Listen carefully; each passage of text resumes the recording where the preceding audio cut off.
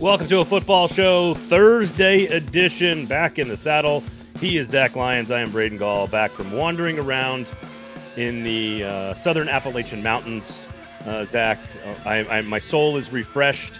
I'm a Titans free agent version of Thoreau at this point on the show. That's how I feel. I've touched some grass. I've looked at clouds. Maybe I yelled at them, but we're back and better than ever. Special thanks to Stoney Keeley from the Sobros Network for hanging out with you guys on Monday. So let's have a big show today. All right. What is next? What's coming up next? What are the next moves for the Tennessee Titans after legal tampering has taken place and some new names have shown up? Some old names have left. We're going to get to all of that, of course. You have an interesting theory about some defensive players in the draft that you think Titans fans need to hear. So we'll tell you guys about that. Kevin Byard, of course, all throughout the rumor mill.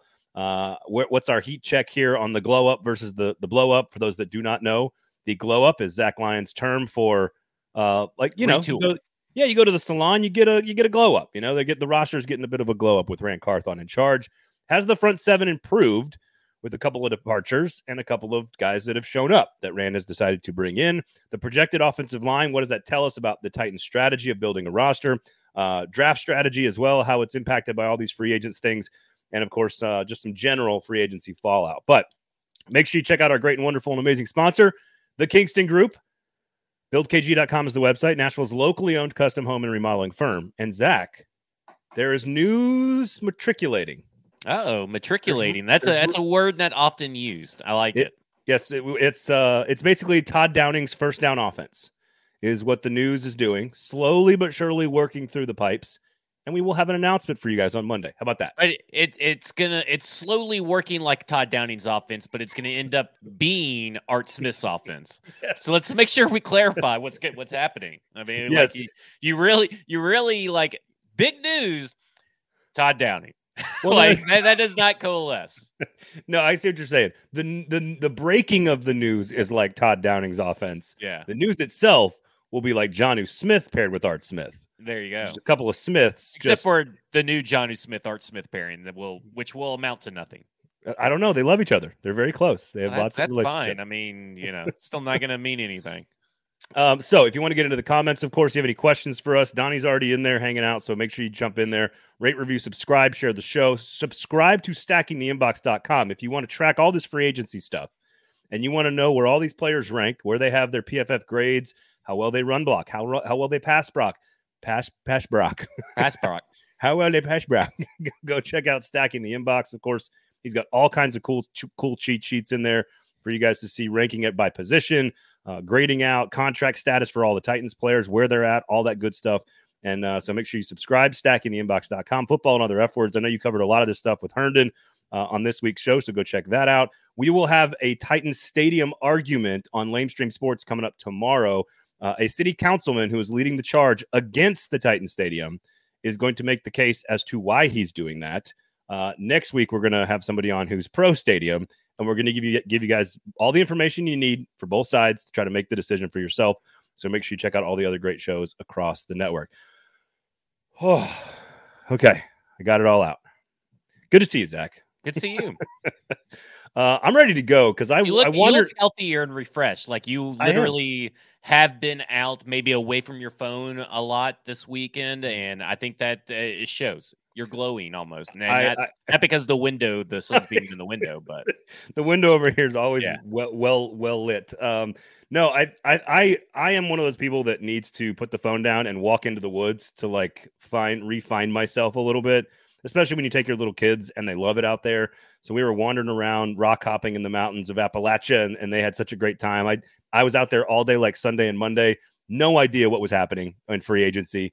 No idea who the Titans were or were not signing or who they let go. And when we got back into town, I'm just like a frenzy of activity, kind of like in the Wellesley Arms Motel with Will Ferrell below the surface. There's a frenzy of activity. I got back and I start trying to organize all this stuff. And sure enough, I go listen to Football and Other F Words, and I get a little bit more information. I listen to the Paul Kaharski podcast. I get a little bit more information. I've formed my own opinions, and I'm ready to go today on the show. I'm feeling good. I'm feeling happy. Stoney Keeley's in the chat as well. He will not be blocked. I will not block you, Stoney. I will not do that. I can ignore you, but I will not block you. All right. Free agency fallout. we've had some moves, not a lot of big ones by the Tennessee Titans. Some small stuff. We'll get to what that means for the offensive line and the front seven. No big name targets yet. I don't think that was expected of us. But in general, from the first 4 days of strategy here, what should Titans fans' takeaway be from the strategy so far from Ran Carthon? Out with the old and weak and in with the new and strong. I mean, that's pretty much what it is, right? I mean, you got rid of Taylor Lewan, who was really old and constantly hurt. And then you brought in Andre Dillard, who is younger, more explosive, almost a carbon copy of Taylor Lewan from an athletic standpoint. His build and everything, are kind of you're probably going to look the same out there for the most part. And then you take out David Long, let him go, and you let Nate Davis go, both guys that we thought were going to be gone anyway. And if you weren't prepared, then you're just got your head in the sand and you're not listening to anybody. I mean, you're just like, you're hearing like the Peanuts teacher, rah, rah, rah, rah, rah, rah, and apparently you're reading like Jim Wyatt's mailbag in like hieroglyphics. So you just like missed every sign that none of these players were coming back. And so they got rid of both those guys, 8 a.m. to 4 p.m. guys, for sure. I mean, I think that right there just tells you everything you need to know about who that's about. And I think we'll talk about it later, but I think there's another guy who you're possibly going to start hearing some trade talk about later on, this offseason. But all this to say, and it's not Jeffrey Simmons. I was going to say, does his last name rhyme with Alton? Yeah. All this to say is that they got guys that will play through injury, specifically Azeez Al-Shaair, who will play through injury. In fact, he has proven that he plays through injury. And in fact, he just basically loves to play the game. And they wanted fast, instinctual guys, and they got fast, instinctual players. And they got violent players because Brunskill is a violent offensive lineman, not just in name, but also in how he plays on the field. Yes, his name sounds dangerous. There's no question about that. I also think they got versatility as well. A lot of these guys are versatile. There's also some tenders that have happened, which of course is what you do to restricted free agents in an effort to protect yourself. Of course, Aaron Brewer, T.R. Tart, the main two. Naquan Jones is another one. We're going to kind of go position group by position group because so far Ran Carthon is clearly addressing the offensive line and the defensive front. We'll get to sort of what those two look like. But to me in general, I think your basic point of out with the older and maybe less durable and in with the younger and things that I know with Ran Carthon, that's the overall strategy, but I don't think we can learn anything yet from where he wants to go. Now, I think, again, we'll talk a little offensive line, we'll talk a little front seven, maybe picking in maybe some tiny tidbits of things that we can learn about how Ran Carthon wants to approach building a roster. But I think by and large, I saw some tweets over the week, not very often after basically Wednesday, I started looking at Twitter again and I started seeing stuff. And there's lots of sort of like, well, maybe it's a good thing the Titans haven't done a whole lot of stuff. And it does feel like we're just not there yet. We just haven't learned a whole lot about the strategy, the philosophy. We kind of know he wants to attach it from every different angle, but the moves he has made so far were largely very obvious, as you pointed out. I do think 2 years ago, if you had told people Nate Davis and David Long would have just been like, they're just going to let him go. I think 2 years ago, people would have been like, man, what happened? Like that kind of sucks. But they both had an injured year for Long and a down year for Davis. And, he's not worth $10 million or $30 million. And that's what they felt about Davis. I still think Davis I think they're both solid players. They're just not necessarily consistent or durable. And they're not Ran Carthon guys. So, but nothing he's done so far, Zach, in my opinion, gives us like a true, like, here's what's happening with the organization just yet. No, and that's what everybody wants to be the first to make the statement that none of these moves say whether glow up or blow up, and we'll talk about that more in detail, but none of these moves say anything. These are moves you have to make because you made corresponding moves, right? And all they've done is just fill holes. I mean, even Luke Gifford replaces Dylan Cole. Azeez Al-Shaair replaces David Long. Daniel Brunskill replaces Nate Davis. Andre Dillard replaces Taylor Lewan, and Arden Key replaces possibly DeMarcus Walker, maybe Bud Dupree, but I think DeMarcus Walker is the better one to make the comp for. But all they've done is just fill up the holes that they created by letting players that we all expected to go. the funny thing to me is that all off season long, right? All that we have talked about, all the fans on Twitter have talked about, fans on Facebook have talked about, all the national media, the local media, everybody has constantly said this free agent class is the pits. I mean, pretty much. I mean, it's like the most mediocre free agency class to come out in a long, long time.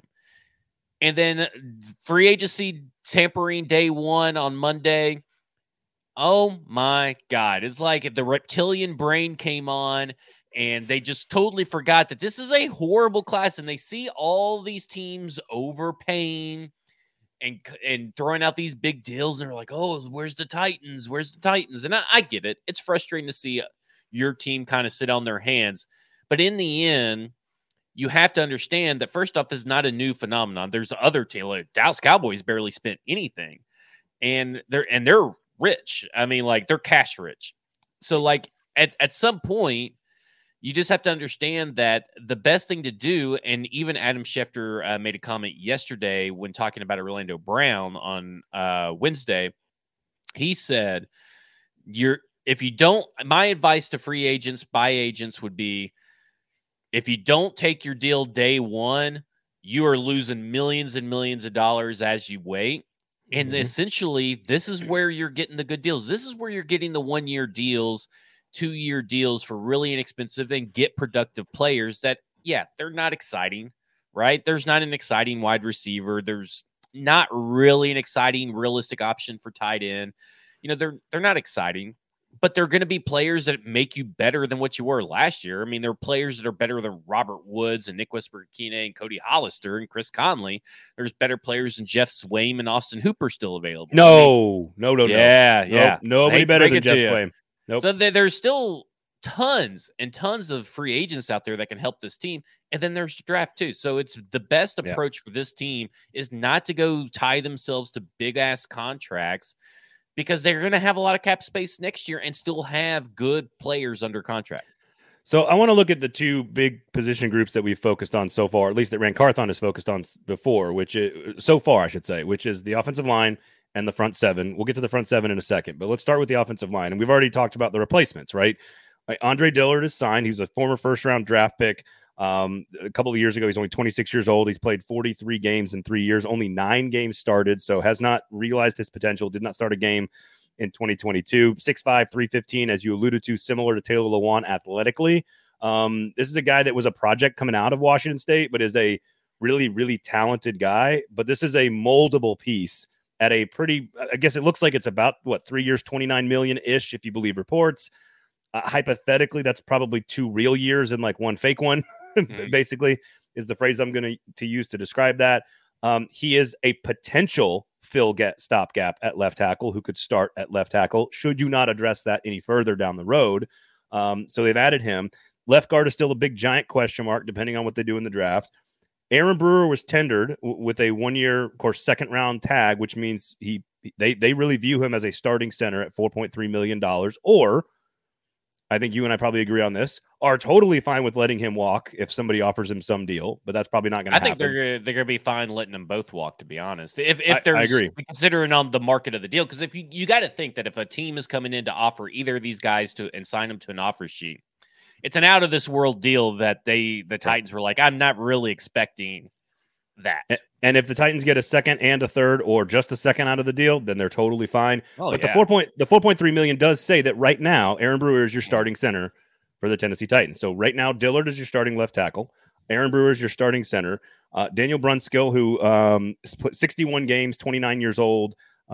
This is a guy. A beast. I've been all up on some Daniel Brunskill since like Rand Carthon was announced as GM.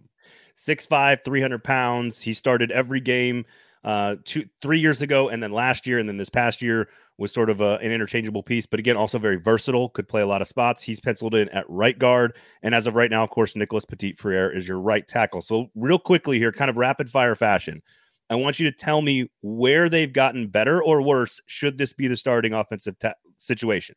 Well, so Andre Dillard is better at everything than Dennis Daly. Dennis Daly, right? Yeah, but compare him to Taylor Lewan at his age. Well, Yeah, I mean, he's not an all-pro Taylor Lewan because I think Taylor Lewan made all-pro when he was 26. So, I mean, he's obviously not going to be all-pro Taylor Lewan, but is he going to be Taylor Lewan from last year and the year before? Yeah, I think he could be. I mean, that was a very average Taylor Lewan for Taylor Lewan standards. I think that you're looking for him. That's where I'm at. Like, he's a left tackle. He is your stopgap, like you said. He with the potential to be a long-term solution at left tackle because he is relatively young. And on top of that, he comes from one of the best coached offensive lines in all of football. And he's been under one of the best, Jeff Stoutland, one of the best offensive line coaches since he's been drafted. He knows a lot. He's a veteran for maybe NPF. You're talking about a guy right there that has a lot of potential to be at least average, but at max, a left tackle of the future. They couldn't put that dude on TV more during the NFC Championship game and the Super Bowl. Like, yeah, the offensive line coach was on TV all the time. I think positionally right now, this group is better than what was starting on the field last year. Oh yeah, and no question. They're probably a little worse in run protection, okay, or run blocking. So that's what I was going to ask you. Is but the you can coach that? So Aaron Brewer is clearly better run blocker than a pass protector, but you can hide him more guard. at center. Right. Yeah. But at center, you can hide the pass pro a little bit more. Brunskill graded out as a slightly better pass blocker, according to PFF last year, than he did run blocking. Andre Dillard graded out really, really, really well in the run blocking department, not as much in pass pro. I guess my question for you is, do you see any – these are minor moves. These are to fill holes. So this is about filling your roster and your depth chart here. But do you see anything – because I hear in my head all the time, and I know you were talking about this on Twitter. Who was the coach that was on with the damn Barstool guys that was talking about the myth? Kevin Stefanski. Kevin Stefanski was on, and I saw the clip, and he's like, no, it's a myth. You don't need to run the football to set up the pass and play action. Someone should have fucking told Todd Downing that. I agree. But what it triggered in my head is draft or sign, whatever it might be, acquire pass protection as a known commodity, because that's still going to be your key to play action pass, and then coach up the run blocking. Am I wrong to think that that's the strategy here, or is that the right should be your strategy for drafting offensive linemen? Okay, like Osiris Torrance, I'm out on Osiris Torrance. I don't care if he's a good run blocker or not. If you're too fat and slow to be a pass blocker, I don't want you. Your thing. And I think this is where they're going. Your philosophy as a team is to draft really great pass blockers who already know the fundamentals, who already have great technique, who already can stand on an island against some of the best premier pass rushing talent, and then coach up your run blocking. Because run blocking is not as hard to coach and to get yourself up to an acceptable level as pass protection. And at a certain point, the Titans just kind of got away from that. But, right. I mean, they kind of did, then they kind of didn't, because, what we've all kind of have let fall to the wayside, and I brought it up a couple of weeks ago, is that we still don't know where Dylan Radins' place is. And Jamarco Jones is still on the roster. Is he going to be competing for left guard? Is he your utility player? Because we know he's played tackle and guard. He's cheap. I mean, like, if you cut him, it's like 1.6 mil you save, right? So, like, keep him on, as cheap, and now you have depth. And you have depth as someone that's been in the locker room. I'm a little surprised. I won't say I'm a very surprised, but I am understanding. Right. So, and Dylan Radin is still around. Could he be your starting left guard? Like, that's something that people are not talking about right now. Right. And I know that he's injured, but we don't know where he's at in the recovery. But hell, left guard is wide open. Right now, he's going to be your starting left guard. Yeah, I mean, right now it would be Radin / Jones if you had to start a team. Like, no, I don't mean like if you had to rate a depth chart. If you started tomorrow and everybody was healthy, right? Exactly. Probably Radins would be your left guard. This is not a conversation we've had yet, and we'll probably have a lot more time to do it. But I'm curious, how much of a clean slate does Dylan Radins get? Like, I think that's interesting to me, because obviously it's Vrabel, but new front office, new offensive line coach. It always felt a little wonky, the Radins fit for some reason. And so I don't know if there's a bit of a clean slate with him.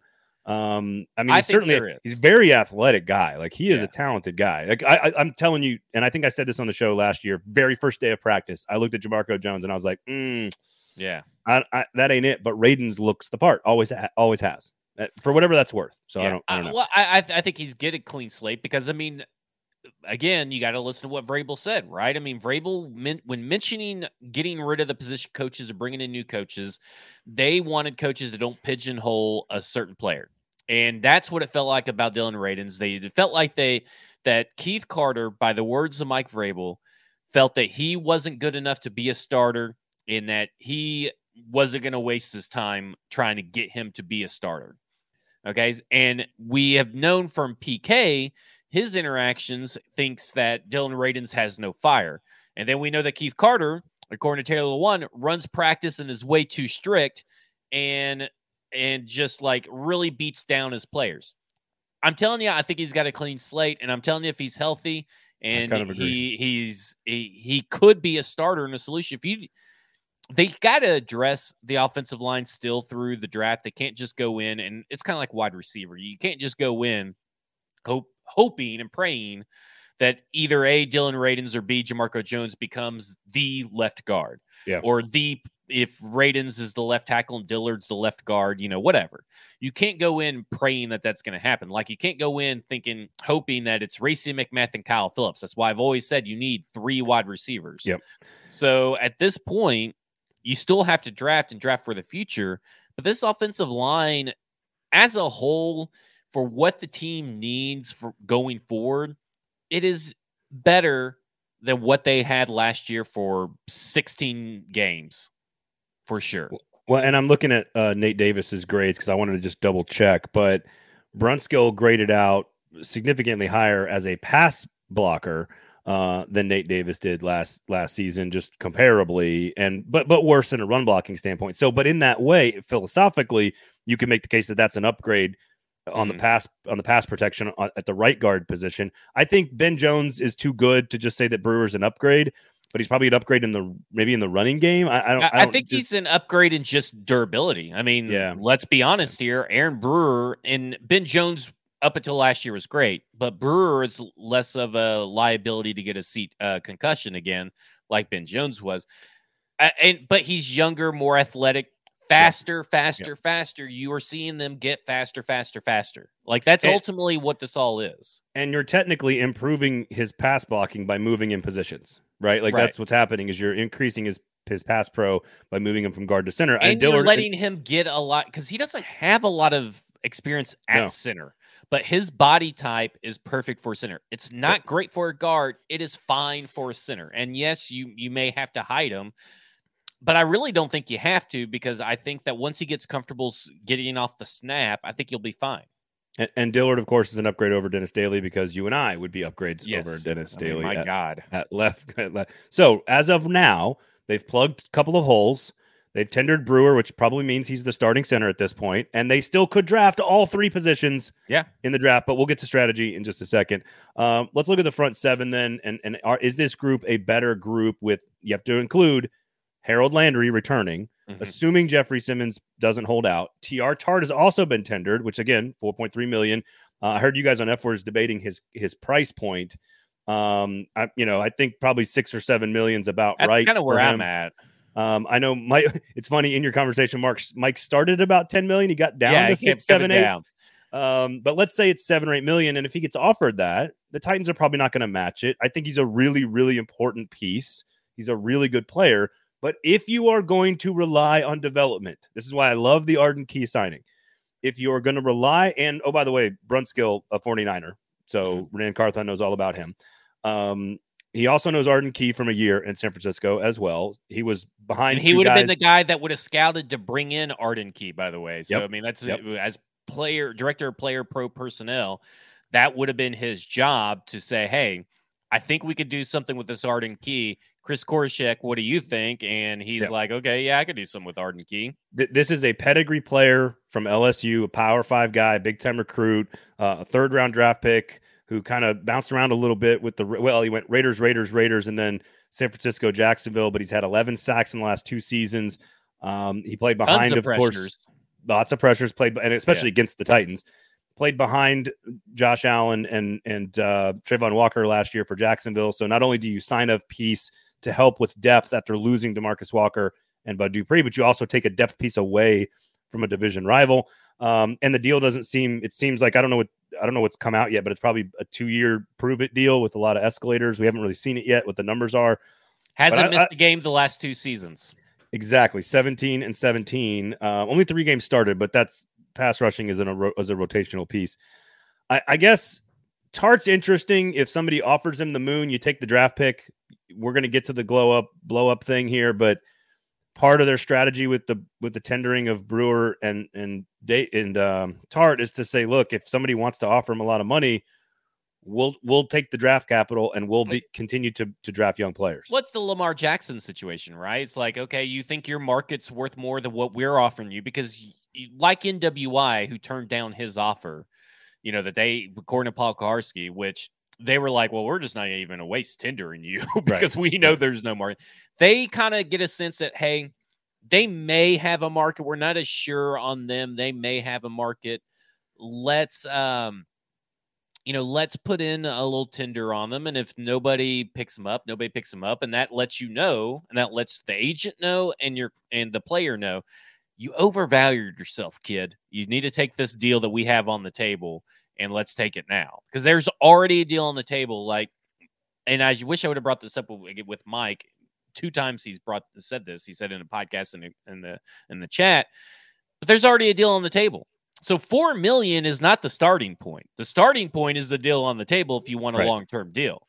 Now they could turn down the long-term deal, but hey, guess what? Titans can also rescind that tag, right? Like they can rescind it just as quick as before they could sign it. Like that's how quick it could happen. Well, and if you look at what both of these guys, I mean, they're obviously looking for T.R. Tart in particular is looking for a bigger payday. But if you look at where they both were, like Aaron Brewer made we're talking like $600,000, $700,000, $800,000. Like last year, T.R. Tart made $895,000, $780,000 before that, $300,000 before that, $100,000 before that. All as a UDFA, he's made 2.1. This would double his entire career earnings in 1 year just to even take the tender offer. So that's a bet on himself. Should he take it now? If he does, and I think I think there's a pretty good chance Brewer definitely is here. I think there's a pretty good chance Tart is here because I don't know if anyone's going to overpay for him. But if you look at the front seven, he does have Drew Rosenhaus working for him, so that is a plus in his. That's why you have an agent because your agent can do a lot, and he has a powerhouse agent. So let's package Arden Key sort of replacing Walker / Dupree for now. Again, for now, because the 11th overall pick is still there.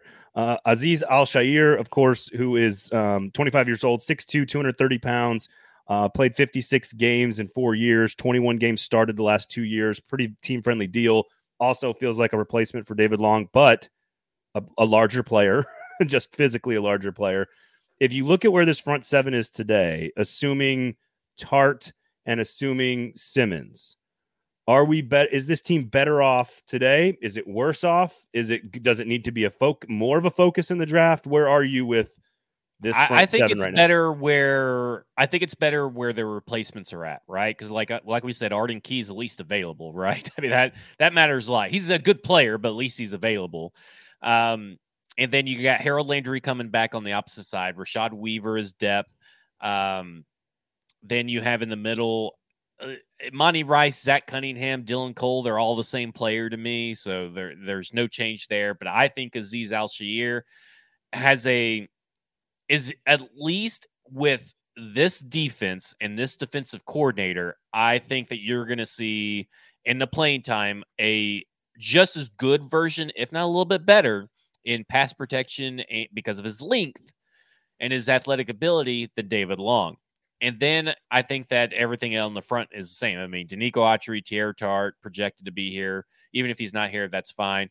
Christian Fulton, Roger McCreary probably will be better because of the coaching change with Chris Harris. So, technically, this defense, I feel like, got a little bit better. And maybe it's not like some great big thing, but I think the pass rush is a little bit more dangerous than what it was last year, which then in turn takes pressure off your defensive corners and your defensive backs.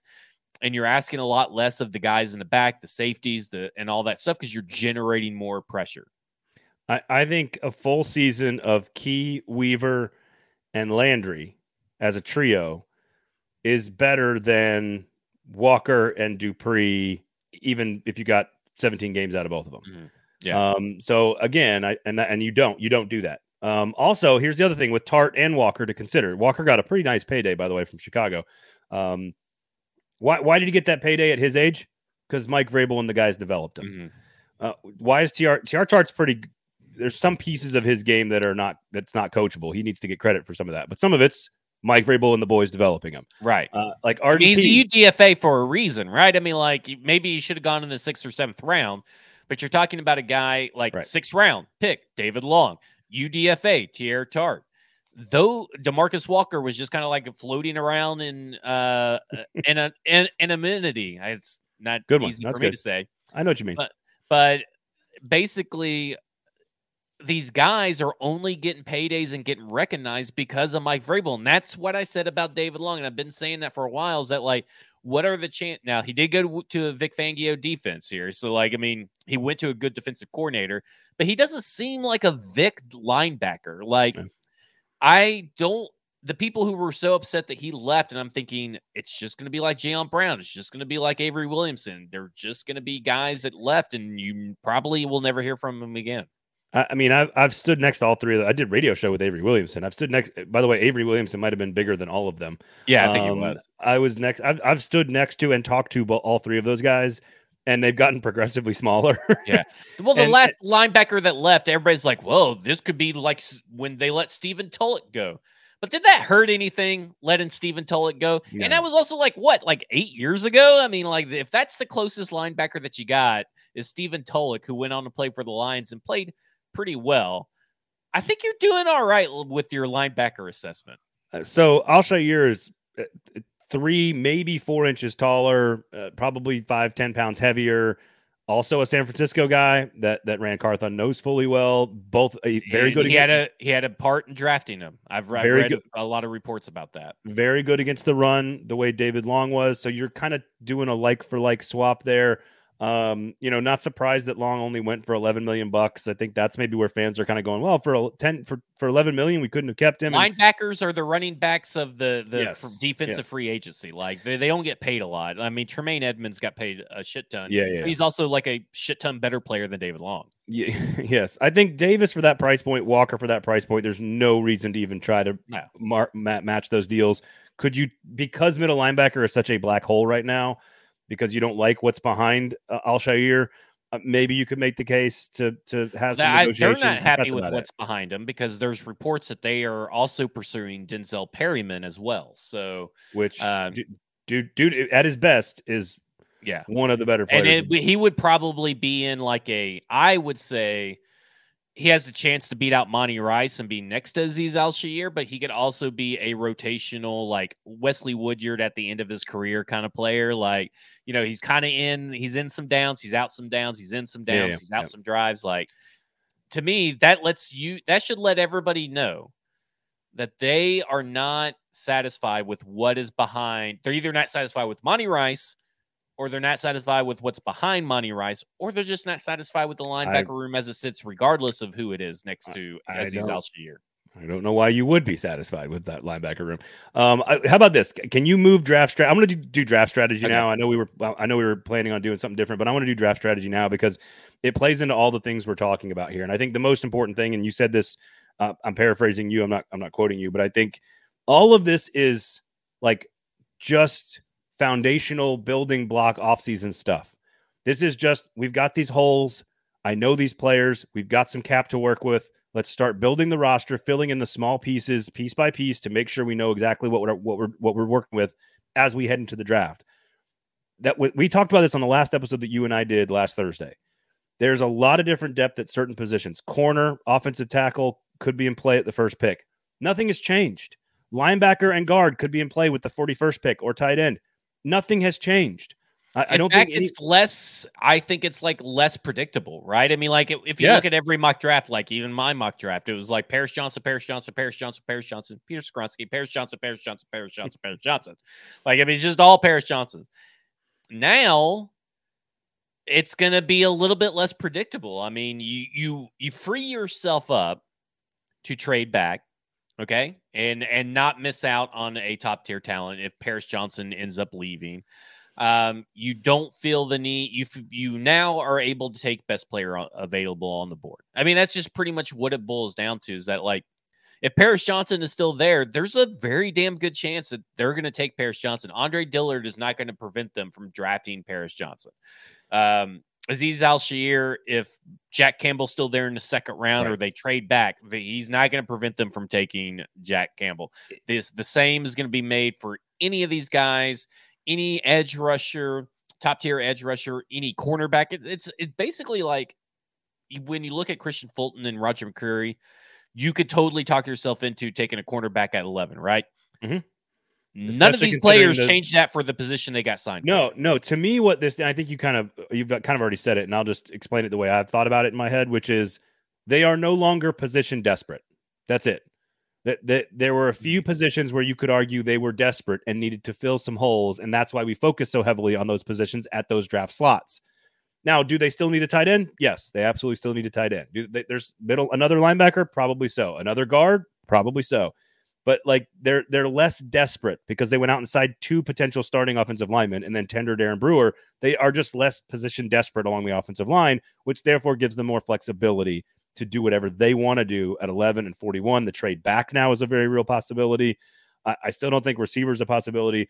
But to me, it's either zero effect or a net positive effect in that it allows for you to decide what you want to do and take the value where you see fit and be more flexible. So this is just filling needs, and now you're less desperate. And that's what free agency is supposed to be, right? Like free agency is supposed to fill the obvious holes with veteran players that can at least buy you time while you draft young guys and develop them and get them ready. And if they're ready day one, great. If they're not ready day one and they can only be rotational pieces like an edge rusher or a cornerback that switched out with Christian Fulton if he still happens to be on the team, like all that stuff.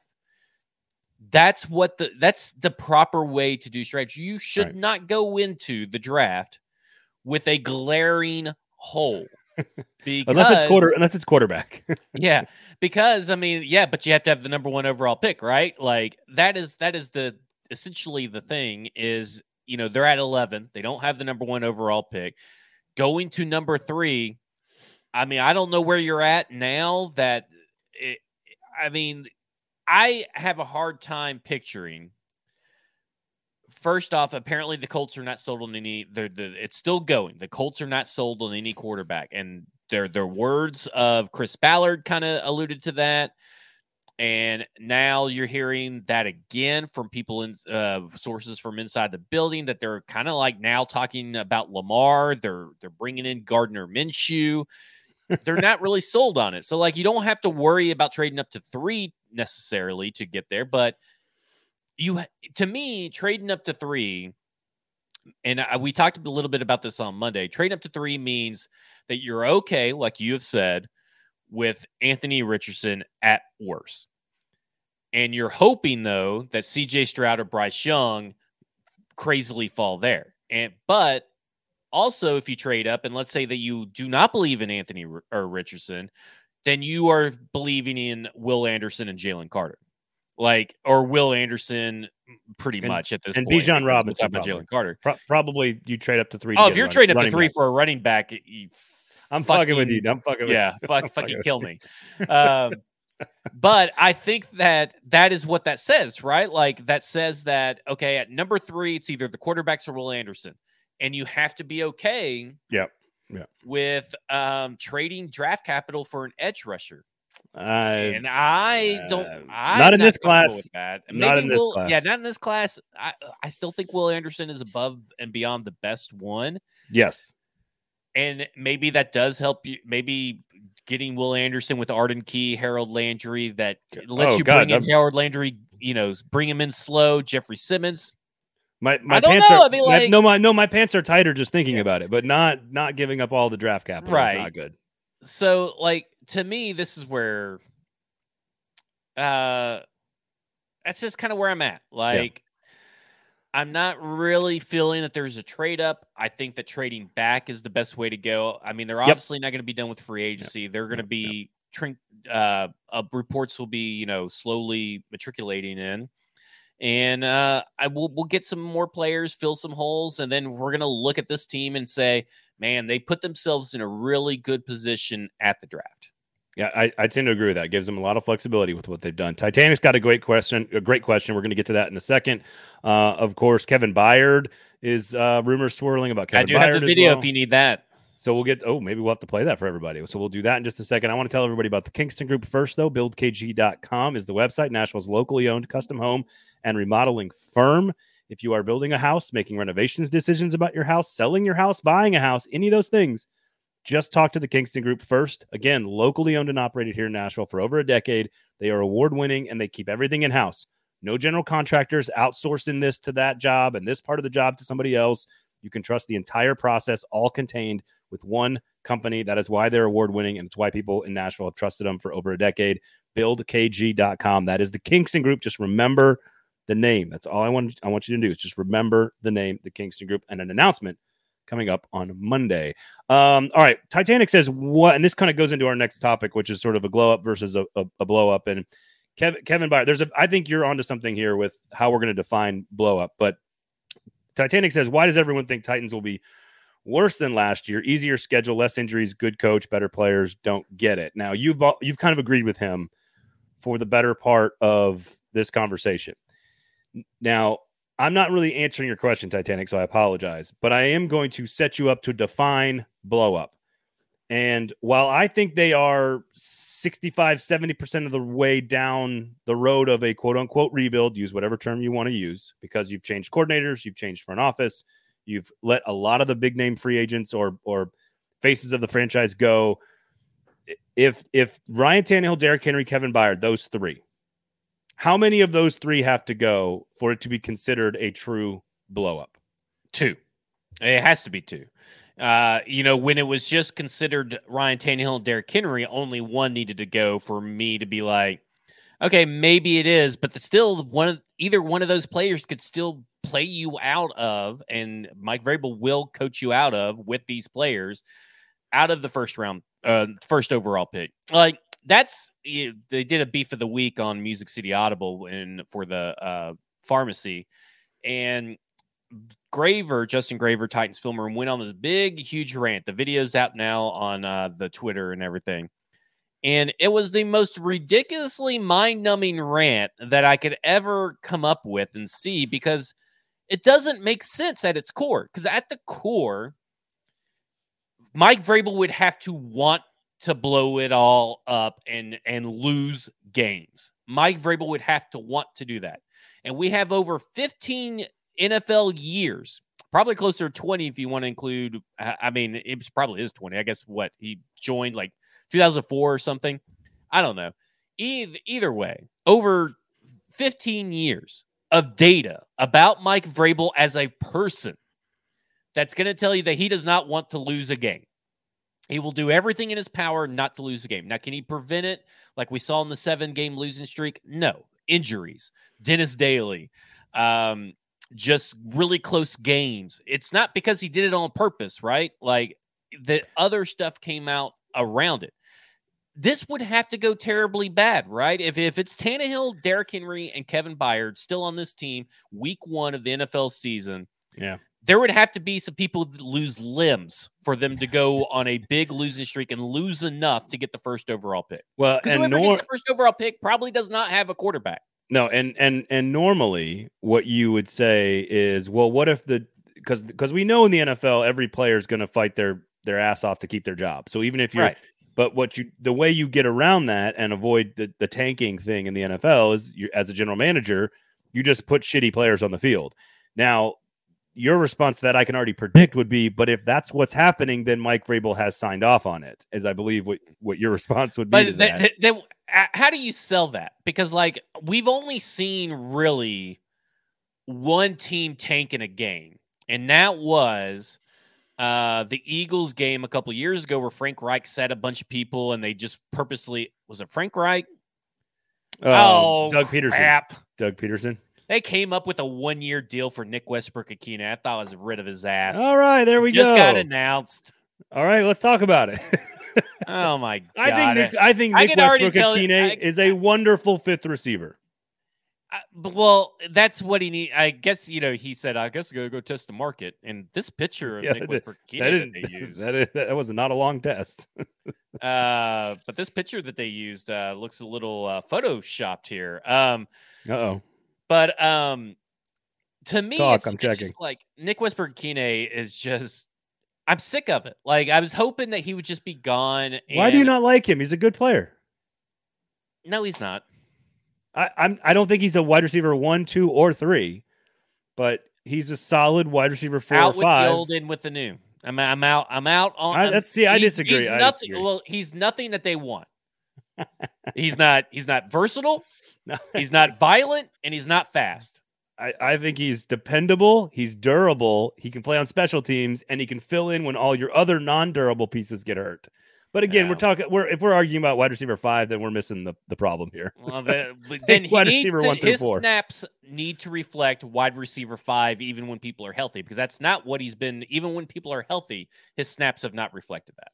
Okay, all right, fair enough. Got to do more. This does not count. I said they need 3 wide receivers. This does not count as one. I agree. This is the same guy who's already on the team. Like, this doesn't count as a new face. Yeah. I can already know that my group chats are all blowing up because everybody hates Nick Westbrook. I know. Here's the thing: if Tannehill with Aaron Rodgers going potentially to the Jets, it feels like that deal is going to get done at some point. There is very little chance. We were already at a pretty low chance, but now we're at a very, very, very low chance that Ryan Tannehill is somewhere else. He is going to be the starting quarterback for the Tennessee Titans. Whether they restructure the deal, extend it, whatever, doesn't matter. He's probably here. Could they still trade Derrick Henry? Absolutely. Could they still cut Kevin Byard, which are the rumors, of course, that have been floating around with some of the NFL reporters? Could he also extend his deal to change the cap hit and move it around? I know you've got an example of another team doing that. I'd say something real quick. And I love Jim Wyatt. But every time they put out an article that says the Titans have agreed to terms with such and such player, he never has the numbers. None of his fucking articles ever have the numbers in them. And he knows what the numbers are, could get that information. It's makes me fucking furious every time I click one of these articles. Here's what Jim Wyatt knows. When to not write some shit in an article. Jim Wyatt, I've talked to him about it. I have talked to him about it. He knows exactly where the line is. And nobody tells him what he can or can't write in the Titans facility. He just knows where he's not allowed to step. He knows. Why are they being secretive? It's going to come out anyway. Give me the fucking numbers. That's all I want. You just want to do it on the show. It's okay. It's okay. If Derrick Henry is gone and they do not restructure or they do not extend Tannehill, meaning that he's gone after next year, right? To me, that's still a blow up. I still think it's a complete blow up of a generation of Titans football, which involved John Robinson and Taylor Lewan. I mean, I agree with that, but that doesn't affect your roster. Like, I mean, you know what I'm saying? Like, it could affect you going up to get a quarterback this year, though. If you know Tannehill is done after this year, and you want Anthony Richardson, for example, or even in the second, Hendon Hooker or some shit, like whatever, like pick a name. If you attach a quarterback to this roster this year, knowing Tannehill's gone next year, that's part of the blow up process. It's just happening in the future. Yeah, I just don't think I view blow up. I view a team that is like gutting every bit of their roster, and it's like what the Panthers did. The Panthers gutted a bunch of players, and they held on to Brian Burns, and they held on DJ Moore for a year, and then they traded DJ Moore. That was it. I don't like saying this out loud in a public forum, but Stoney is correct. Stoney is correct. It can be a glow up and a blow up at the same time. Because you're right. If Tannehill is still here this year, they're going to be competitive. Right. And they're trying to compete to win the division, even though Jacksonville and Trevor Lawrence are better than maybe there's a difference between a glow up, a blow up, and then we'll come up with something other than tank, but a tank. So like maybe there's three stages. There's no chance they're ever going to tank. Like it's hard to tank in the NFL. You can tank in other sports. It's hard to tank in the NFL. But the Texans weren't even trying to tank, but they had their coach screw him out of that first round pick. Yeah, exactly. Yeah, but here's the deal: like They are so far down the road of a rebuild, retool, reverb, reorganize, whatever you want to call it. It's just an evolution. It's the next phase of Titans football. They are so far down the path of that if they were to trade Henry and cut Byard, it's a full-blown new generation of Titans football. But that does not mean that they're not going to use the assets freed up from those moves to stay competitive. To me, it's just the turn and the churn of the NFL. Like, that's all this is. It has to happen. You got to get younger, faster, cheaper at every position all the time. That's it. That's the name of the game. Except for wide receiver. Don't fucking talk about wide receiver 2, NWI. Don't talk about it. I'm just saying. And here's another narrative that I've hated and about this whole offseason is that you got to have veteran experience in the Titans locker room at wide receiver. Why? Why at that position? I don't know. It's like you got to get a veteran wide receiver. You don't have veteran wide receiver, and like everybody's touting like when Nick Westbrook-Ikhine wasn't tendered and they let him go, everybody's like, man, he was a veteran presence for that locker room. Nick Westbrook-Ikhine, hello, let's take a step back and slow down here. I already miss the mountains of North Carolina. I will say if you have Malik Willis and Josh Dobbs as your 2 starting quarterbacks next year, it would be nice to have some veteran pass catchers. But that's a different story. It would be nice to have a quarterback. Right. As far as where I'm at on this heat check, nothing's changed until we see Ryan Tannehill at least 2 of the 3, and hell, it may have to take. You may need to throw Jeffrey Simmons in there too, and do 2 of the 4. Until we see 2 of the 4 gone, I'm out on thinking that this is going to be a losing season and that Vrabel is just going to sit back and not do anything.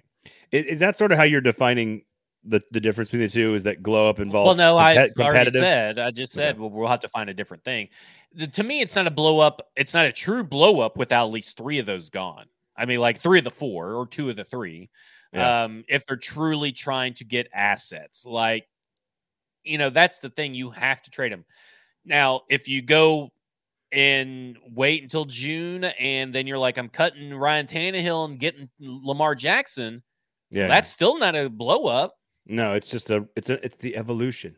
Yeah, it's all it is. Now, if they had fired Mike Vrabel, that would be a totally different conversation. But the head coach is still there. What's next right here? What's next for this team? Who's next? Kevin Byard is next if you want to play the clip. Oh, well, let's play the clip then. Roll the tape, baby. In the secondary, Jesse Bates, who played on the franchise tag this past season, is now unrestricted. Jamel Dean is an interesting corner. James Bradbury, who we've talked about, he wants big money in free agency, as does Chauncey Gardner-Johnson, who I thought was one of the kind of chess pieces for the Eagles defensive back group this past season here. Which of these corners do you think is the best option for a team to pursue? I think Chauncey Gardner, because he gives you some versatility. Dean, he can get called for defensive holding almost every play. Plus, that rush in Tampa really helped him. So Bradbury's his own corner for me. I mean, if somebody pays him, it's got to be the right system. It's all scheme fit for those guys, right? So, and Jesse Bates is a good player, but to me, I think when Byard, the kid at Tennessee, right? Kevin Byard, he's really a good player. They're trying to get him to take a pay cut. So would I sign Bates? If he doesn't take a pay cut, they're going to cut him. So if I sign Bates, do I go after – I would rather have Byard than Bates. I think he's really a good player. So you got to kind of play that around a little bit. You got to wait. Oh, Kevin Byard. Wow, that's an interesting one because he's a former All-Pro. He's a heck of a player. He's a really good player, but they're trying to get him to take a pay cut. He doesn't want to do it. Now, this is where the rubber meets the road. Are they bluffing? Are they not bluffing? I mean, they got cap issues. I mean, that team's in a mess. That team's in a mess. So Well, it looks like Zach is no longer with us. I'll say this. I'm here. I don't know what's happened here, though. First and foremost, I will say this. The fact that Michael Lombardi's a really good reporter, the fact that it always takes every single national person 4 tries to get Kevin Byard's name right is just he says all kinds of nice things about him. All kinds of wonderful, beautiful things about Kevin Byard. And they still can't. Oh, the kid in Tennessee. They still can't get the guy's name. The broadcast can't get it right. I don't understand that part of it. Where is Zach? I'm here. If you can hear me, can you hear me? I got you. You keep talking, big guy. Well, I mean, the problem is that that was like 47 or 48 minutes into the thing, and he's trying to get to Vegas, right? So like he's trying to get to Vegas. So like, yeah, he was trying to say Kevin, but he didn't get to Kevin. That's no big deal. No big deal. But anyway, I've kind of been on this train for a while saying that they got to do something. And now listen, he even mentions that this is probably a ploy, that this is probably nothing and nothing to worry about and all that kind of crap, right? Like it's a negotiating tactic, which I tend to agree because, I mean, surely they're not going to cut him. If anything, you would trade him. But Harrison Smith today, Ben Gosling of the Star Tribune said that Harrison Smith, who is staying in Minnesota, the Vikings reached a new agreement that will keep the safety with the team. The reason that this is important is because, like I've said, he's on an expensive contract, Kevin Byard, and a lot of people have pointed and talked to this Harrison Smith deal, saying that this is the reason that safety deals are so out of whack. Yeah. And he got his extension in 2016. Byard got his in 2018 or 2019, I think. So looking at this deal, here's where they're at. The cap hits for Harrison Smith, 2023, $19 million, 2024, $19 million, 2025, $22 million. And they know they have to change that, and they've changed it to try to keep him with the team. And that's what the Titans are doing. They're trying to get him to change the parameters of the contract, of the bad contract that John Robinson created. And they're trying to make sure that they keep him here long term. And if they don't, they're going to have to figure something out because they got to get out from underneath this contract.